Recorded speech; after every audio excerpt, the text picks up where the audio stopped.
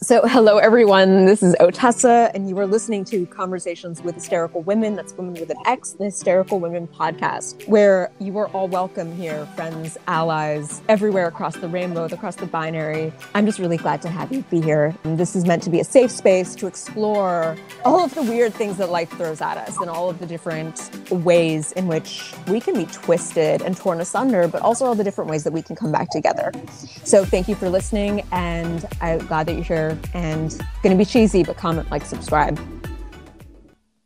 You know, so for me, like what someone looks like, I can be like, yes, Jared Leto is aesthetically pleasing, but I don't know him. And until these things are met, I cannot give you an answer. And they'd be like, ugh, the Otessa response, you know? And now that there's like a name for it, I'm like, okay, so that's normal. That's the thing. So I think another thing that I could potentially bring, but also it cuts like a pro and a con, like I'm not going to necessarily be motivated by someone's aesthetic appearance because it doesn't tell me about who they are. Right. So for anyone who doesn't know, what is demisexual mean? So, I mean, it's on a spectrum of being totally asexual, but I'm more in like the middle. So am I capable of sexual feelings? Absolutely, yes. But I can't be like, oh yeah, Jared Leto, like, let's go. You know, like there's no celebrity that I'm like, let's do it. I'm like, I don't know. Like, so how could I answer to be that? Sexually attracted to someone. I need to know someone. I need to like, there's a lot of deep, and I think that, and it almost gets a bad rap because some people are like, oh, well, is that just maybe, you know, half of your family's Middle East, or maybe that's Middle Eastern, or is this like really? I'm like, no. This is not like an acculturated. This is really just me. I was not acculturated to believe that this isn't someone slut shaming me. Right. I literally want to know, have you hurt animals? Are you a good person? Like, how do you interact with other people? When you see that there's a need to call 911 because someone is hurting someone else, like, are you going to make that call? Are you going to be that kind of person? Right. All of those things I need to know. So whether or not they're aesthetically appealing doesn't really give me the information I need. That like gets my motor running where I'm like, oh, I'm feeling intimately attracted. There's no intimate attraction that is based off of that. The intimate attraction needs to grow off of something that is, I hate, it kind of goes back into like old school words, like wooing and courtship. And it needs to feel personalized. It's getting to know someone. So until I really get to know someone, that is not going to come into play. And for a lot of people, that's a problem because they're like, are you, and so I try to be upfront about that. I'm not going to know. I'm not going to have the data that I need. For a lot longer than you might with someone else. So if you need instant gratification and if you need to figure out the physical portion sooner, I am not for you. And my family also had a saying, which is, now obviously it's important that you only get one body. You should take good care of it. And, you know, like I think that's taking good care of your body, right? Just like going to therapy is taking good care of your brain. How you look, you didn't do anything for that. Like you didn't earn that. That was not, and you know, so when we're like, oh, she's so beautiful, or like, oh, he's so handsome, I'm like, that was just genetic luck of the draw and like whatever weird symmetrical preferences we happen to have or whatever, we're like, no, you didn't earn it. What have you earned? And like, what have you like pursued too? Because I would say like intelligence similar too, because like some people are just very intelligent, but it's like, what do you do with that intelligence? Like, how do you apply it? And if you're not being a bad actor with it, then not interested. So I think that like, again, pro con. That's a pro to some people. It's a con to others. I guess that's my answer. That's awesome. I would see that as such a pro too, because like anyone who you choose to be with, it's very earned and like you're really choosing to be with them versus, which I would think from their end would be like, oh, well, she really knows me. I'm really chosen here. And I think that's why trust is so important. Like the trust and the loyalty. And why, like, you know, if I don't hear from someone, I'm not going to be like, oh my God, like, great, like, they're, I'm like, no, they're probably busy, or maybe something has happened, or maybe I should be concerned, or maybe they're just busy. Because the world does not revolve around me.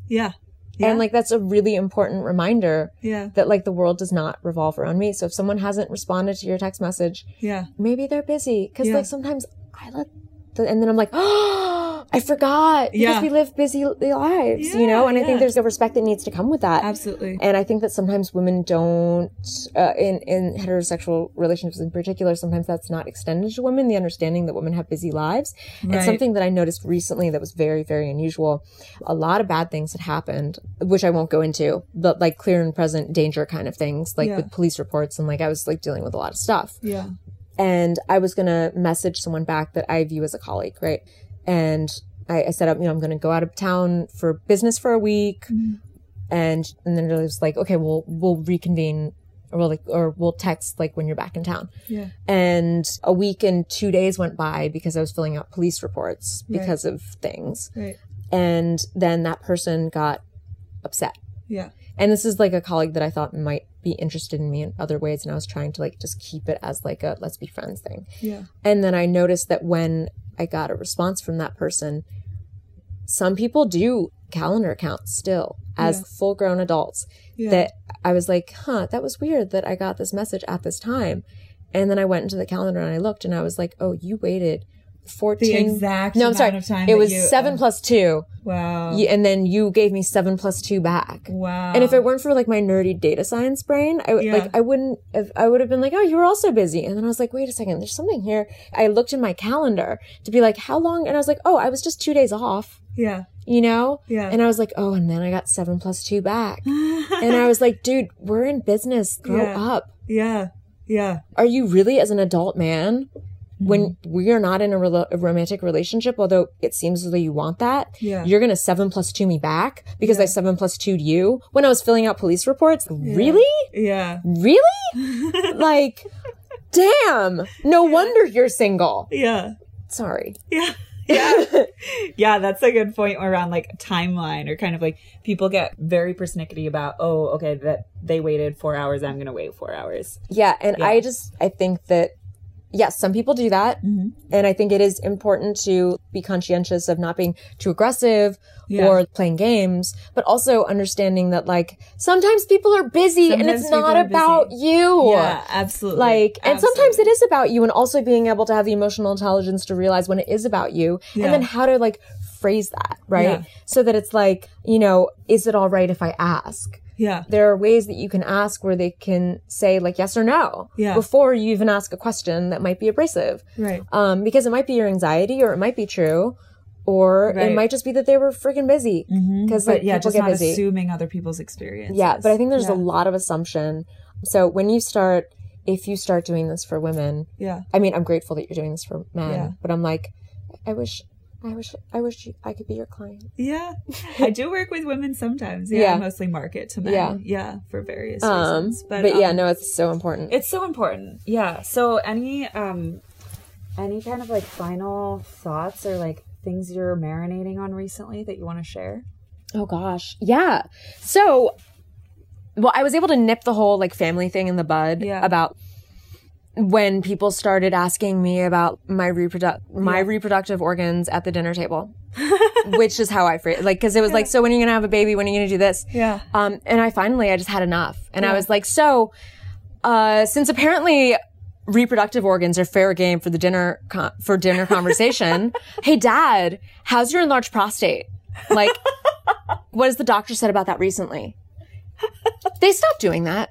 Yeah. And then I did follow it up with, and also I froze my eggs, so chill. Yeah. You know, but I just bit back real hard. Yeah. And everyone was like, but I was like, yeah, are we doing this? Are we talking about, you can talk about my reproductive organs at the dinner table? Okay, that means that like everyone's a fair game, so let's talk about yours. Yeah. And then it stopped. Yeah. So I was able to nip that in the bud.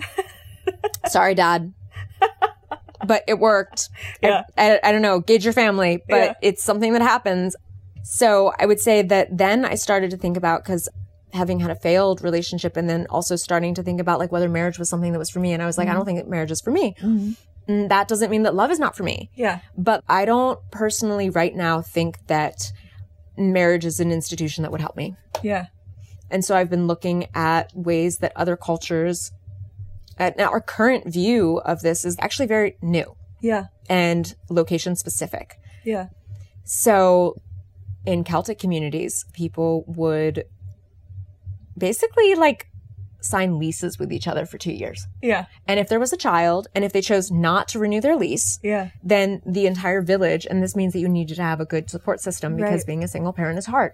But then you would have that support network, and the village would help you raise your child if you chose that you didn't want to continue that relationship with that person. Yeah. So right now I'm looking at, okay, right now we're told you find this one person and you spend forever with them. And if that happens, that's awesome. Good for you. I'm happy. I'm going to be at your wedding and I'm going to get you a present and I'm going to be delighted and I'm going to hope that it works out. Yeah. But that's not for everyone. Yeah. And I don't think that is very likely not for me.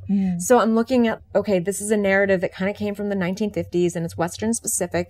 What have we done in other places at other times? And maybe one of those is something that is better for me. Yeah. Did you read Sex at Dawn? No.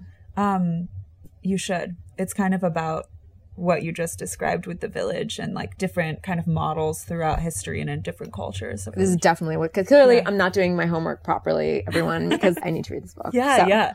That's awesome. Right. I think that's what's really cool about this moment and like romance is that there's always been a million different ways that you can choose to be in a relationship or not. But I think that increasingly those options are more salient and like socially acceptable. Yeah. And even if they're not, so fuck it. What? Yeah, exactly. Yeah. Exactly. And after I did the whole like, oh, we can talk about everyone's reproductive organs at dinner thing, then the whole like having a baby thing. And I was like, well, I froze my eggs, so, whatever. Yeah. And then I was like, you know what? That worked really well. Let me keep doing that to get my family off my back. And that worked. And I was like, so you know what? Like, I'm thinking that I know this is going to be hard. Yeah. Like being a single parent is not easy, but quite frankly, a lot of my friends that I've seen married, they are essentially single parents. Yeah.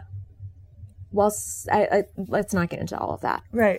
They're not getting like the emotional support, and they're also in many cases primary breadwinners too. Right. So it's like a whole thing. And then there's the emotional labor of pretending that they're not, and the emotional labor of pretending that the caregiving is equal. And I'm like, that is exhausting. Yeah.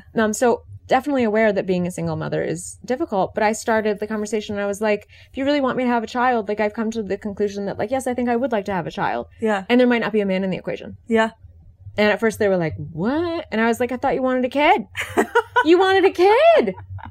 Like, I'm offering you a kid. Yeah. And then they were like, and I was like, what? You don't want it anymore? Yeah. And then now they've just backed off. Now my dad's like, yeah, I've heard you don't need a husband for that anymore. Yeah. And so that narrative changed. So if people have problems with things, sometimes they like minds will shift or like pivot and trends will change when it comes to all of these things. And even if, like you said, even if the trends don't change, I think there are always, it's just like, okay, what works for me? Like what actually sounds appealing to me? Let me do that thing. Yeah. And that's true for like the industries both of us are in or like the careers we both taken. There's such relationships or like the choice to be in one or not. It's so fucking personal. So like why listen to anyone else?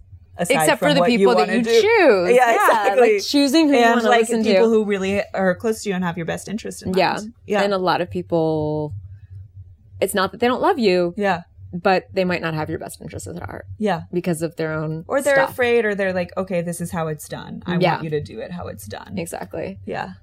But so you can definitely change the narrative. Yeah. And also maybe this is my naive, overly optimistic about the long term, but every day, I don't know. I'm either optimistic long term and then pessimistic day to day or the other way around. Someone else would have to tell me. Yeah. I read that optimists are less realistic in the short term, but they're more realistic in the long term.